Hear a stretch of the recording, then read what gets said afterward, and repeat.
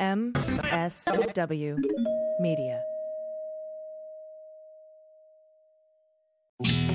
Hey, what's up, everybody? This is Jason Aldean, and you're listening to What We're Drinking with Dan Dunn.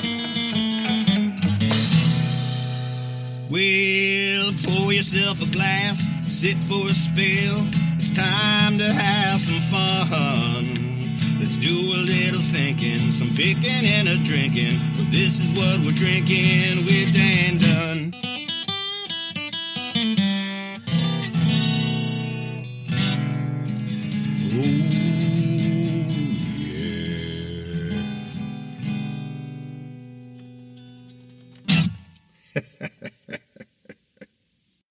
Hey everybody, how are ya? Thanks for joining me. Got a big show today. I got one of the co-founders of a fine bourbon brand called Wolf Moon. He's also a country superstar by the name of Jason Aldean, although I mispronounced his name Aldean throughout the interview. Now, in my defense, I'm from Philly, so I blamed it on my accent, and also he kept calling me Dan when my name's Dan. Dan, not Dan, Dan. So we're even. But it's Jason Aldean. What a nice guy. Excited for that one. We're going to be rolling that out a little bit later. Also, a little bit later in the show, I'm going to be telling you about several new products that should be on your radar. I got some whiskey, I got 2 tequilas, and a vodka to tell you about. That's going to be later in the show. But first, 6 years ago today, I looked at my calendar 6 years ago today, I was in Montana.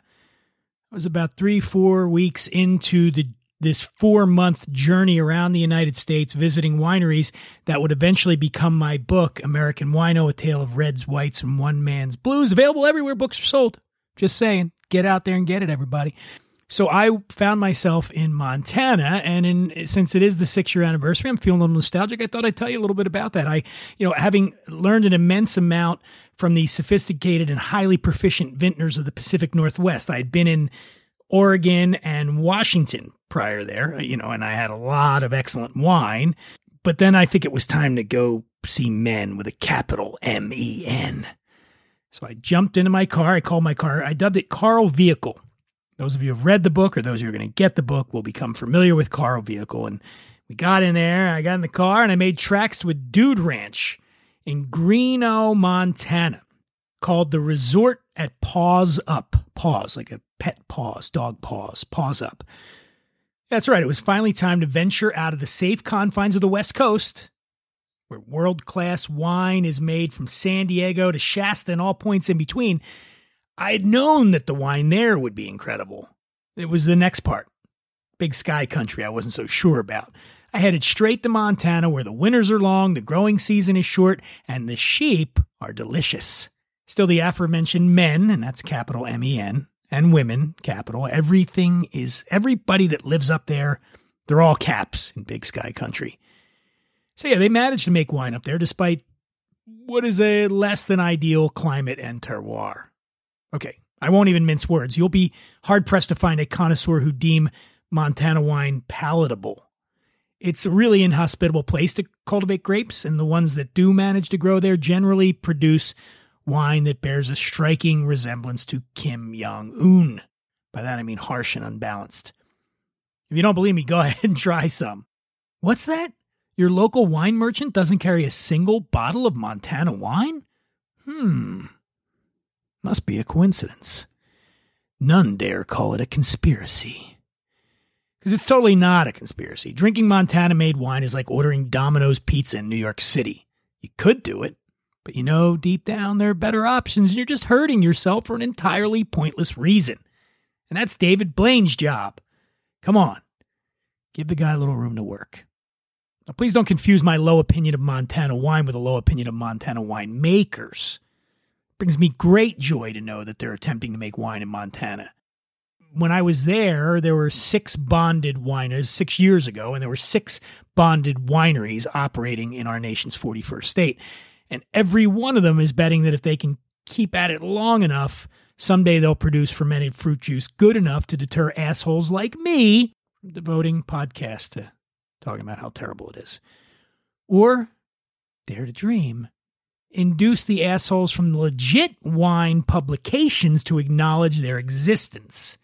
I guess what I'm saying is, make no mistake, we're all assholes in the booze trade.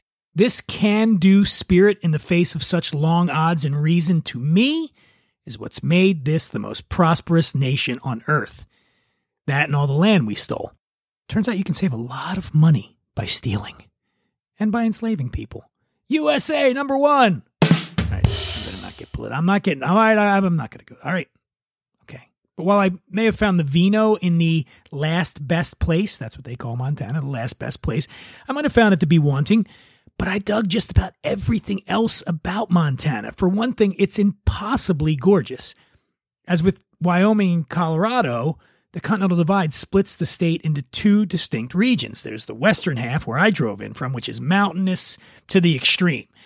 And on the east of the divide, it's just these rich river valleys, separate ranges with countrified names such as the Big Hole and Bitter Root and Flathead. Montana goes on forever when you're driving across it. Not the way New Jersey or Maine go on forever. Driving across Montana is like having really great sex. You don't even care if you're going to get to the end point. You just want it to keep going. Traveling through Nebraska, on the other hand, is like jacking off in the bathroom at your parents' house. That's something all of us either have done or will do someday, by the way. So where was I? Oh, I was at the resort at Paws Up. It's located in the heart of the Blackfoot Valley, about 35 miles northeast of Missoula. It's a rarefied spot where the people who have more money than all the other people go to rough it in extravagant vacation homes and go glamping. Google this word if you haven't swallowed poison and need to vomit immediately. The resort used to belong to Charles Lindbergh, great aviator Charles Lindbergh, and has been graced by the likes of Paul McCartney, Mick Jagger, Brendan Fraser, Gwyneth Paltrow, real Montana-type people. The only reason my poor ass ever got to stay there was because I'd managed to convince the resort's publicist I was writing some kind of luxury travel book. I gotta tell you, I was even surprised at how little follow-up the publicist did on that bit of bullshit. So I go to check in, and there's this wholesome gal at the registration desk.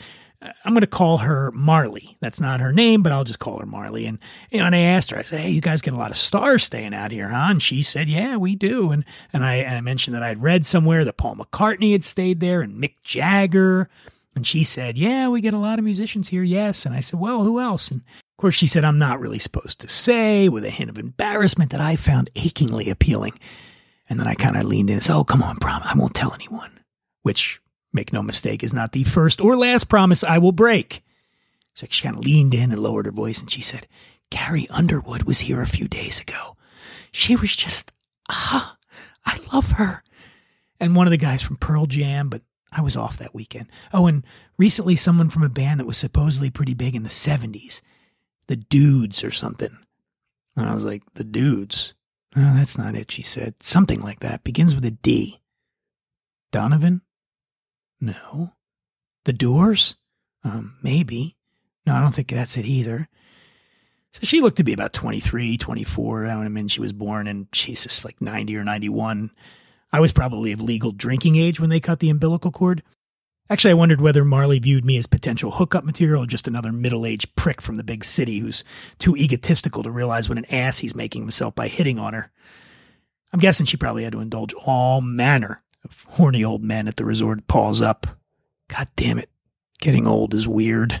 People don't look at you the same way. And by people, I mean women. So she handed me the key. Marley let me know there was a gift basket with food and wine in my guest house. And she said it was their little way of saying, welcome to Montana. So I'm about to walk out. And she said, oh, one more thing, Mr. Dunn. Be sure not to leave any food items out on the counter overnight. We recommend putting everything in the refrigerator before you go to bed. I said, okay, sure. Do you mind if I ask why? And then she said, first off, let me preface this by saying we haven't had any problems here recently. I want to assure you that it's perfectly safe. And she flashed this ever so slightly nervous smile. And then suddenly I was feeling anything but assured of my safety. And she continued, however, this is grizzly country, and the bears tend to be particularly active this time of year before they go off to hibernate. This was October, okay? So she said, as a precaution, and again, that's all it is, precaution, we advise all our guests to not leave any food out that might attract the bear's attention. Of course, I said, well, that's good to know. But of course, again, Mr. Dunn, We haven't had any incidents. And I asked, you mean recently or ever? She said, trust me, you've got nothing to worry about. You're going to have a great time here at Paul's Up. Just be sure to put that food in the fridge, okay? And be sure not to leave that cabin door wide open either, I replied. And she laughed, or at least pretended to laugh. And I said, just out of curiosity, if something inside the cabin were to attract the grizzly's attention, and she cut me off, so which is highly unlikely. Yes, but if something did. How would it get into the cabin? For a moment, she clearly thought I was joking, but once she realized I wasn't, she leaned in and whispered, it's a grizzly.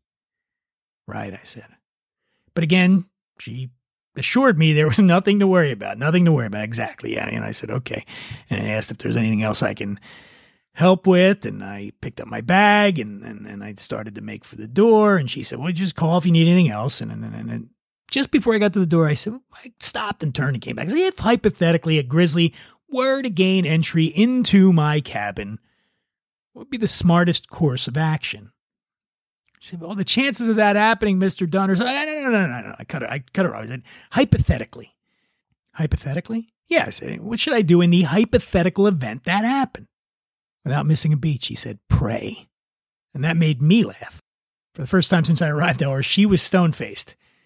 Seriously, I asked? She said, it's a grizzly, Mr. Dunn. So I half-jokingly asked if there might be a spare shotgun lying around that I could borrow, ensure my peace of mind. And she once again assured me I had nothing to worry about, and I asked her if she owned a shotgun, and she just smiled and said, a shotgun? I own 5. So later on, I went down to the bar, and the bartender was a guy by the name of Alan Crabtree, really nice guy, and he recommended a 2011 Murray Edwards Russian River Valley Pinot Noir. It was sublime, I got to tell you, it really was. And we got into this conversation about the challenges of driving at night in rural Montana, where it's not uncommon to encounter large animals while moving at a high rate of speed. And he offered a couple of tips. I'm going to offer them to you as well. Always use your high beams and never swerve to avoid an animal. That's how people flip their vehicles. I asked him what the worst possible scenario would be in terms of beasts you might suddenly find yourself bearing down on in the middle of the road. And Alan said, well, you wouldn't want to hit a moose, that's for sure, or a bull elk or a bear. He said mountain lions can cause some serious damage too, and antelope as well. So pretty much everything but squirrels and raccoons, I said. And he said, well, there's some big-ass squirrels in these parts too. Good news, Alan informed me, and everybody knows this, is if you did manage to mow down an elk and you survive, and that second part is key, you're free to take the meat for food. It's kind of like a combination of hunting and a game of chicken. Maybe a little more fair than the usual rifle business solution. At least this way you have skin in the game too. On the off chance the elk wins, though, it probably won't eat you. They're not like us. All right. And now it's time to get to the interview with Jason Aldean. Aldean. It's Aldean. Damn it, Aldean. With me now is one of the co-founders of a fine bourbon brand called Wolf Moon. He also moonlights as an international superstar. Don't we all? He's a 3-time American Country Music Entertainer of the Year, whose latest album, his 9th, titled 9, is on its way to joining the previous 8 as certified platinum. He's got 18 million albums sold, 23 radio chart toppers, and again, the man makes bourbon. Please welcome Jason Aldean. How are you, man? I'm good, buddy. How you doing, man? It's great to have you on the show, man. Fan of the music, fan of your work, and I am a fan of this whiskey. Well, good. I like it, man.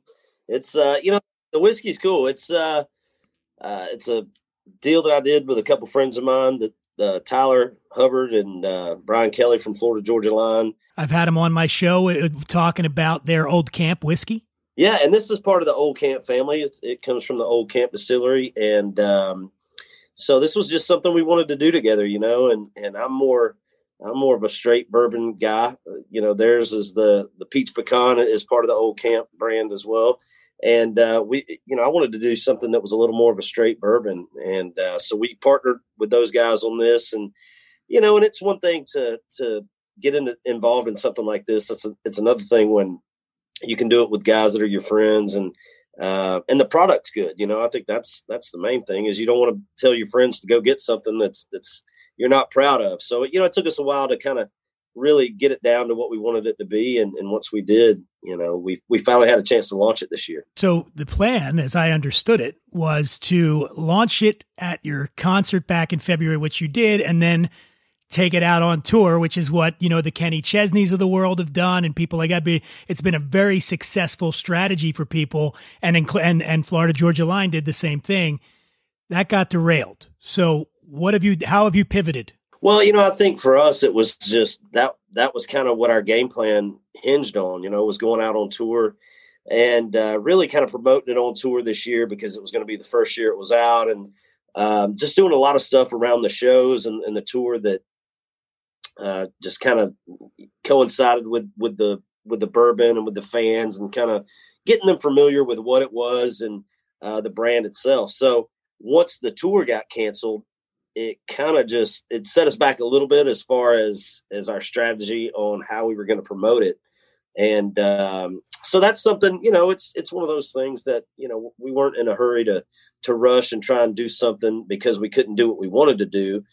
We still plan to do it the way we wanted to do it initially. We just probably have to wait a little while longer, but you know, it's already out there. I mean, this thing's in, I think over 4,000 stores in 35 states or something. So, I mean, it's out there and it's available to get, but, we haven't been able to do the promotion like we really wanted to. So we just kind of put that on hold for a second, and we're going to pick back up and do it like we wanted to.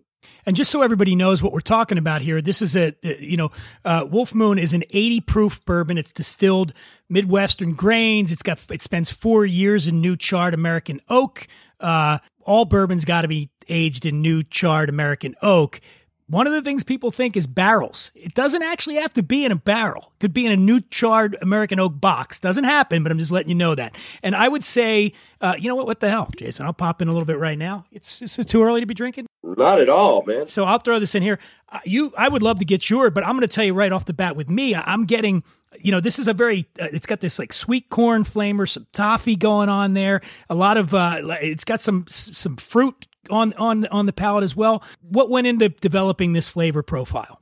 You know, I think for us, it was just, like you said, I mean, it's, you know, different barrels and things like that it goes into. I mean, obviously when, you know, the process of having it in there for 4 years, or at least 4 years in a lot of cases, you know, that's where a lot of it's going to come from. So, you know, sometimes to me, I get a little bit of like, it's a little sweet, a little smoky, and it's, you know, it's just one of those things where we had different ones, you know, it kind of came from, I guess, different ways they were doing it. And they sent us a lot of different ones to try, you know? And so I sat there and tried a lot of different ones and really tried to hone in on, man, you know, what it was that I thought tasted like, I don't know. What you want to be drinking on tour, because that's what you're. Yeah. But I think there's a fine line of things that have a little too much of one thing or not enough of the other, you know, and so really trying to dial that in on, you know, it wasn't something. I mean, this was something we want to take our time on. You know, if you're going to put your name on something and have it out there, you want it to be right. And so, you know, it was kind of one of those things where we're back and forth. You know, you were looking for a balanced whiskey, and I think you've hit on it. I think it really is. It's got, you know, it's not too much bite. You know, you're not getting crushed there with the alcohol. Then at 80, and again, it's not by any means a cloyingly sweet whiskey, but there is a sweetness to it, and I think honestly that is something that is appealing to a lot of people. Well, I think that's the thing. I mean, even for me, you know, when I'm drinking bourbon, you know, I want something that's smooth, that's going to go down, that I can sit there and sip on. And it's not, you know, it's not burning me up with every sip that I take, you know, and I think that's a fine line of it. You know, you still want to have that, you know, that little bit of bite that bourbon has to it, but also to where it's not like overpowering. And I think, you know, finding something that you can just stick an ice cube in and sit there and drink it, to me, that's the way I want to drink it. And that's exactly what it is here, is because when you have that, and when you have the flavor profile that you have with this particular whiskey, an ice cube in there, as it starts to melt, right, it starts to take, you know, that sweetness starts to go down a little bit, and it just gets that right to that perfect sort of enjoyable sipping, especially on a warm day. Yeah, absolutely. That's right. And, it's just, to me, that's what it's about. It's, I'm not a guy that likes to, you can take kind of junk whiskey, I guess, sometimes and mix it with stuff to make it taste better. But we wanted something that you didn't have to put anything in it, and like you said, just something you can sit back and, get a fire going at night, watch TV, sit back and drink a little whiskey. Now, between you and the guys from Florida Georgia Line, Brian and Tyler, who can best handle their whiskey? I don't know, man. I would say all three. I don't think Tyler's a huge drinker. BK's, he's not a huge drinker, but he likes to drink. He likes old fashioned, so he likes to take it and make it old fashioned. And I'm probably the one that drinks it straight. And I'd like to say I could handle it better than those guys. I don't know what they would say. Now you mentioned liking it straight. What are some of your favorite cocktails, and not even just whiskey cocktails, just in general? I mean, if you're going to order you go out, you're at a bar, when back in the days we could go to bars, and you're going to order a cocktail, what are you going to get? Typically I'm like, I'll drink like vodka soda. It kind of, to me, it just depends on like what I'm into, what I'm feeling that particular day. Like you said, I mean, for me, when it's the colder time of year, that's typically when I prefer to drink whiskey. In the summer months, it's more, a little lighter. So probably like, vodka soda or something. I'm a tequila guy too. I love tequila. Oh yeah. And then, there's times where in the summer, I just want just beer, just a normal beer. So it just kind of depends on the time of year and how I'm feeling that particular day. So there's a rich history of country songs about whiskey. Do you have some favorite whiskey-centric songs? Yeah, I mean, we just had one not too long ago called Drowns of Whiskey, a song that we cut with Miranda Lambert. So that one I think is a big one. We had one, called Any Old Barstool. That's another one. Country music and whiskey go hand in hand, man. It's just, it's part of the business, I feel like. So if you don't have a song about drinking whiskey, then I think you're doing it wrong. Exactly. All right. So let me throw this out to you. And it doesn't have to be country. Who are your top 3 boozy crooners? I mean, these are singers that are known for their love of booze, and they bring it to the music and the attitude and everything. Who's your top 3 boozy crooners? I would say Hank Williams Jr. is one for sure. I would say, Axl Rose, Guns N' Roses, all those guys were. Hell yeah. And who would be my third one? Maybe Ozzy Osbourne. Back in the day, right? I think Ozzy sobered up now, but he's sobered now, but not always. I talk about Crazy Train Ozzy. Oh yeah, well, you got a song called "Any Old Barstool," and you mentioned drinking Jack and Coke. Are there any plans to amend that when you're playing it live now? Wolf Moon and Coke? What do you do now? You can't be plugging Jack Daniels. You got your own brand. No, I know. I got to start figuring out how to change some lyrics around, and it's definitely something now. Like when you hear a song and it mentions any other kind of whiskey or whatever. I'm always trying to figure out how to make it work with our brand. I think that's part of it. That's the beauty of having something like this and us doing what we do for a living. You can kind of help bridge the gap between the product and the people and kind of making it, because for any branding thing, it's people seeing it and hearing it repetitively over and over and over and over. I mean, things like Jack Daniels and Jim Beam and all these other things. I mean, they are what they are because they've been around the longest. You know what I mean? It's just a staple of Americana at this point. So, and it just takes time to make that happen. So yeah, that's anything we can do to kind of help that out. I'm sure we'll look at. On this show, we're fortunate enough to get a lot of notable people that are involved, celebrities that are involved in brands, and almost across the board, they all express a real satisfaction with being in that business, as opposed to whatever if they're an actor or the director or they're a musician. How has the the adult beverage business been for you so far, your engagement? And now, obviously, it's a little bit of a different scenario than normal, but have you enjoyed it? Yeah, I mean, I have, but I like the creative process of stuff too. I like taking things that, that are from the ground up, you know what I mean? As far as, I did it with my career. We've got a restaurant here in town that we've done that with. Now we've got the bourbon, so I like taking things and seeing where it starts from and seeing what you can do with it, just watching it grow and kind of taking off. So it's definitely been something that I think is cool. And to me, it's getting involved in things that are authentic to me and to what I do. I think that's the biggest thing. I don't really care, how much money's involved or whatever. If it's not something I believe in or something that I feel passionate about and strongly about, then, I don't want to be a part of it. So just the fact that I'm involved in this at all tells you, how excited I am about it. Speaking of excitement, you're born in Macon, Georgia, and you're a big Georgia Bulldogs football fan. They are currently, I believe, ranked number 4 in the country. You got to be excited about that. But I got to ask you, how optimistic are you that they're actually going to make it through this season? You mean football in general? In general, yeah.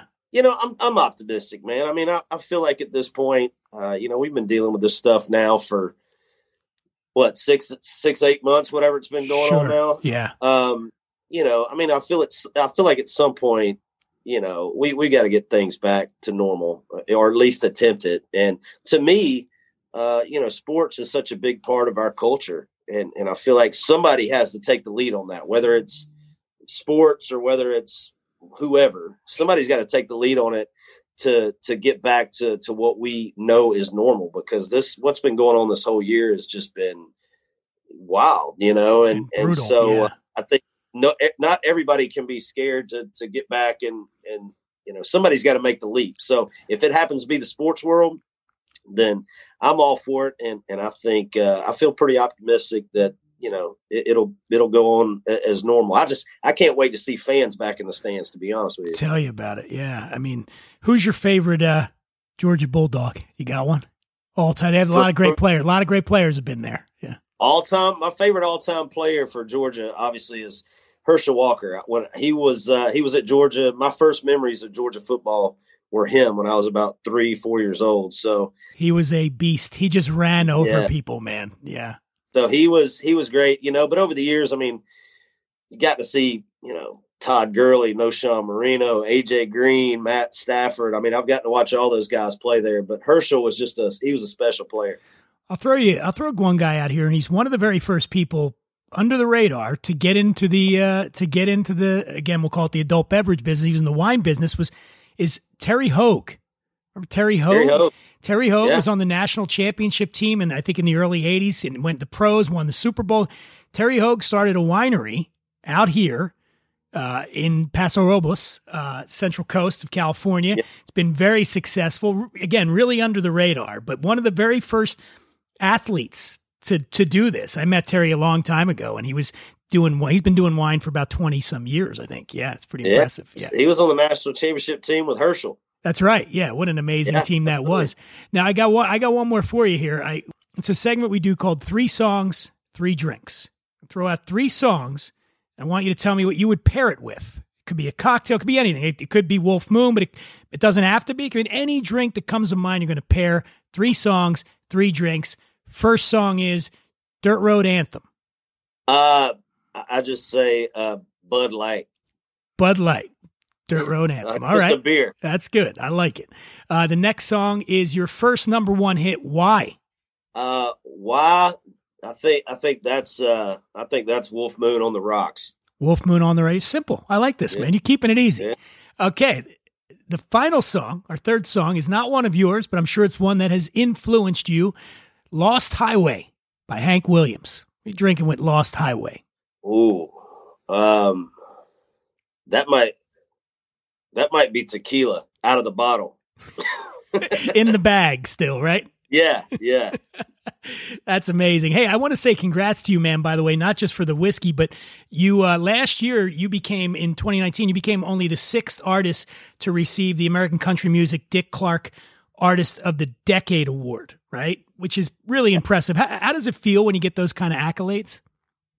It's pretty wild, man. I mean, obviously a big honor for me, but it's just crazy that that's something that I started doing in my bedroom, playing guitar and just, so I could sing with my dad, and, something that just really started as a hobby has turned into this career that I've had. And you look up and, I used to watch all these shows on TV when I was a kid, and, to not only be at those shows, but we be winning those same awards that I used to watch. And, it's just pretty mind blowing, man. I mean, it really is a dream come true. And, just really thankful that I've had the career that I've had, and people supported it like they have. And I've been allowed to wake up every day and go to work and do something that I truly enjoy doing.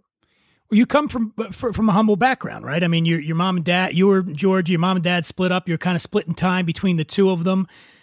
In a situation like that, it's easy to go astray, right? I mean, but how were you able to, it seemed like from a very young age, you were very focused on what you wanted to do, right? Yeah. I mean, my parents divorced when I was 3, and my dad lived in Florida. My mom lived in Georgia, and my mom, raised me, and I would go stay at my dad's in the summer. And, but my dad was Air Force. He was in the military. My mom was a single mom. And so, I don't know. I just never wanted to, I don't know. We didn't have a whole lot, you know what I mean? And I always kind of wanted to make things easy on my mom, especially. And, so I went to work, as soon as I could start going to work, man, I'd go to work and try and help out with stuff. And just start. Then I got to a point where I started playing music, and it was like, man, I can go play music and make $100 in a night. Like, this is crazy, So I started doing that, and it just, my parents raised me, I feel like pretty well, and kind of instilled a lot of those things in me. And both my parents, came from, government housing in the projects growing up. They were both, pretty poor, and both got out of that and went to school, made something out of themselves. And so I've always been really proud of them for that. And cause they could have stayed there, and I could have fell into that too. And they just kind of wanted better, and so they worked hard. And so I think that was a lot of probably why I am the way I am is because of those two. Well, they did a good job, man. You're well, I appreciate it. It's very impressive. I want to thank you for taking this time, and I want to encourage everybody out there to get Wolf Moon. It's a fine whiskey, man, and it's priced. It's under $30, right? Yeah, well, that's the other thing is just we wanted to put a price point on this to where it was like, people, it's affordable. It's not one of these whiskeys that's like you have to put on the shelf and drink it every, pull it out once a year and drink a little bit. It's like, man, this is something you can go get. It's not crazy. You can enjoy it, and it's good. It's something that is going to stand up. I feel like going to stand up to anything else that you could go out there and get. So get it and don't be scared to drink it multiple times during the week. You know what I mean?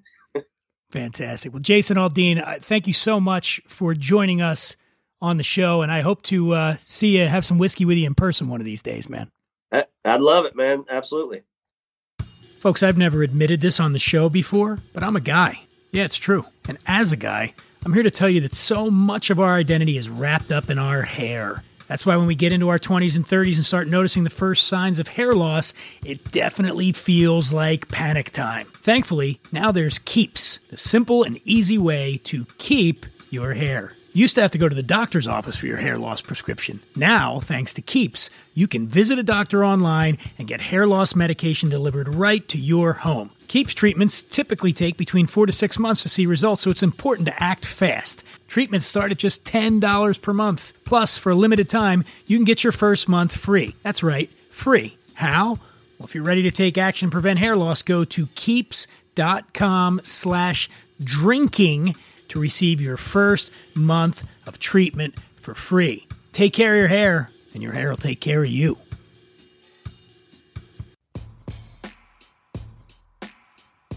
Yeah. I should just have a drum beat going all the time. I like it. So as promised, I got some new products to tell you about. Bunch of stuff.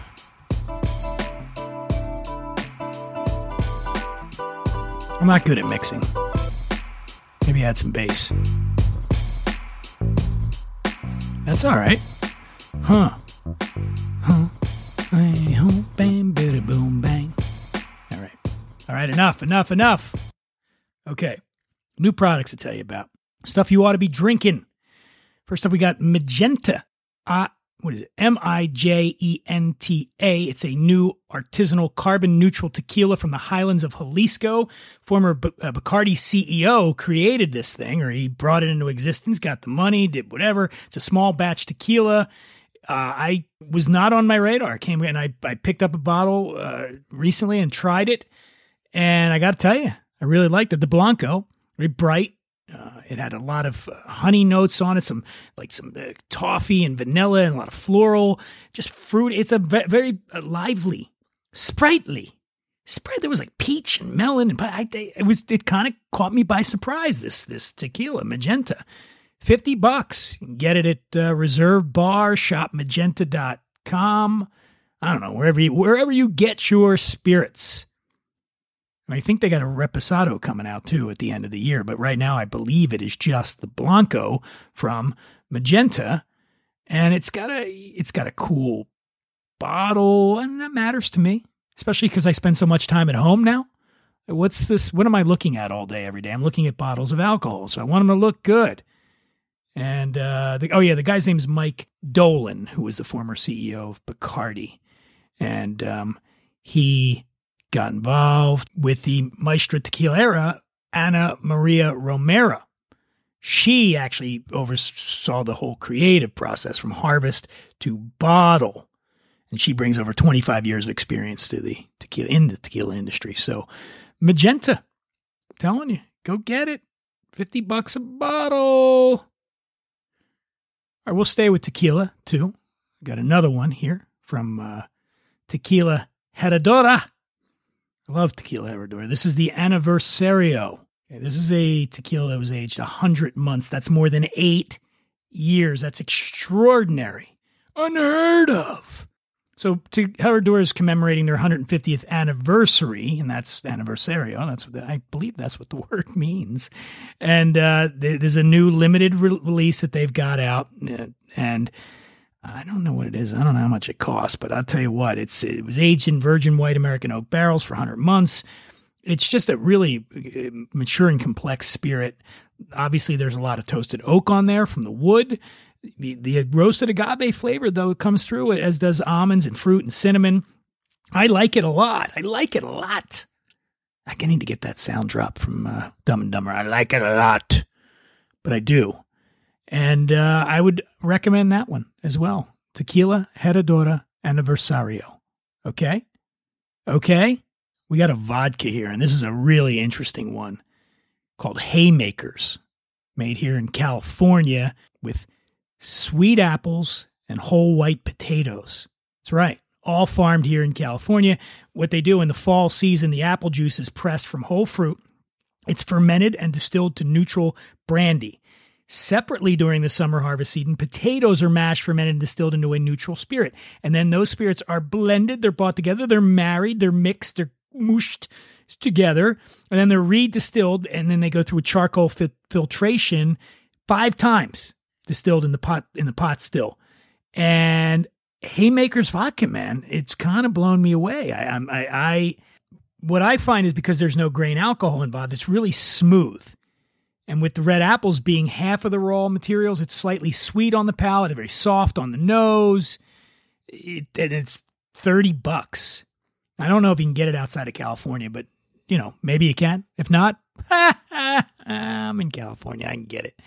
And what does it taste like? Well, it's clean and earthy and very soft. And it's a really delicious vodka. Can I say that? You can mix it with some stuff too, like some lemon, agave, ginger, blanc vermouth, olive brine. It's a good for making cocktails as well. It's called Haymakers, Hay Makers, apostrophe S, Haymakers vodka. Get it. Just do it, damn it. Why do I have to beg you to do things? Why do I have to plead with you to drink? It's not my job. Where was I? Oh, I got one more thing to tell you about. And this one is, you don't get to bust out the wallet if you want to do this, but it's, hey, regular listeners to this show know that I love Whistle Pig.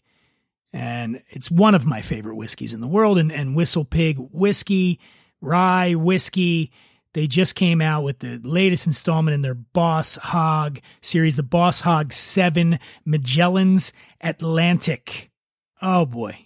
It's their continued quest to take American whiskey into uncharted territory. This limited edition features it's got a straight rye whiskey aged 17 years in American oak, and then it's finished in rare Spanish oak, followed by a second finishing in South American teak wood casks. Where the hell do you get South American teak wood casks?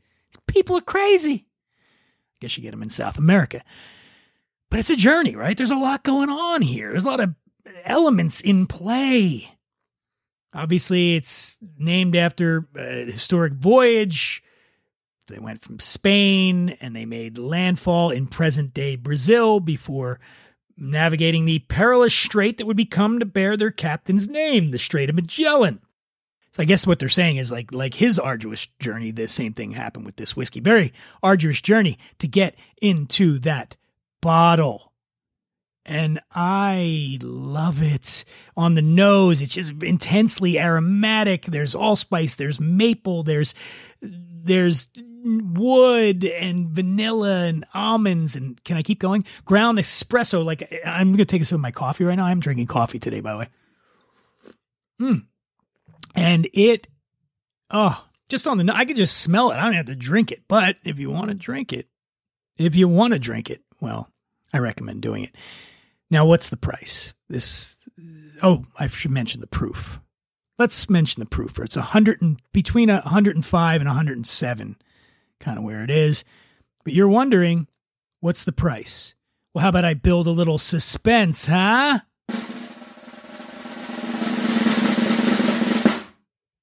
How about more suspense? How about a car crash? How about I fart in your general direction? That enough? How about I shake it up? Oh, I'm loving it. I'm just loving it. All right. Where was I? Oh. It's $500 a bottle, but you're worth it. You're worth it. That's going to do it for this episode of What We're Drinking. I want to thank Jason Aldean. I said it right. Jason Aldean. Yeah, this guy. I'm going to play you exactly 15 seconds of this song because that's all we get.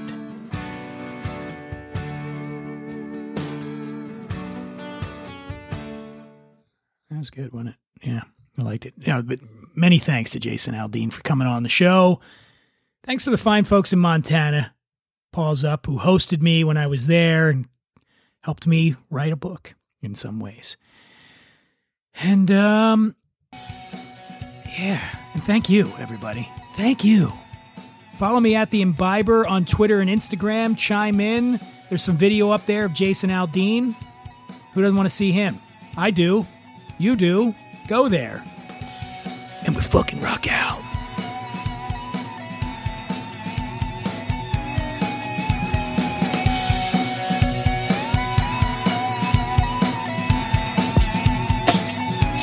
I'm having way too much fun now. I'll just stop. I'll just go.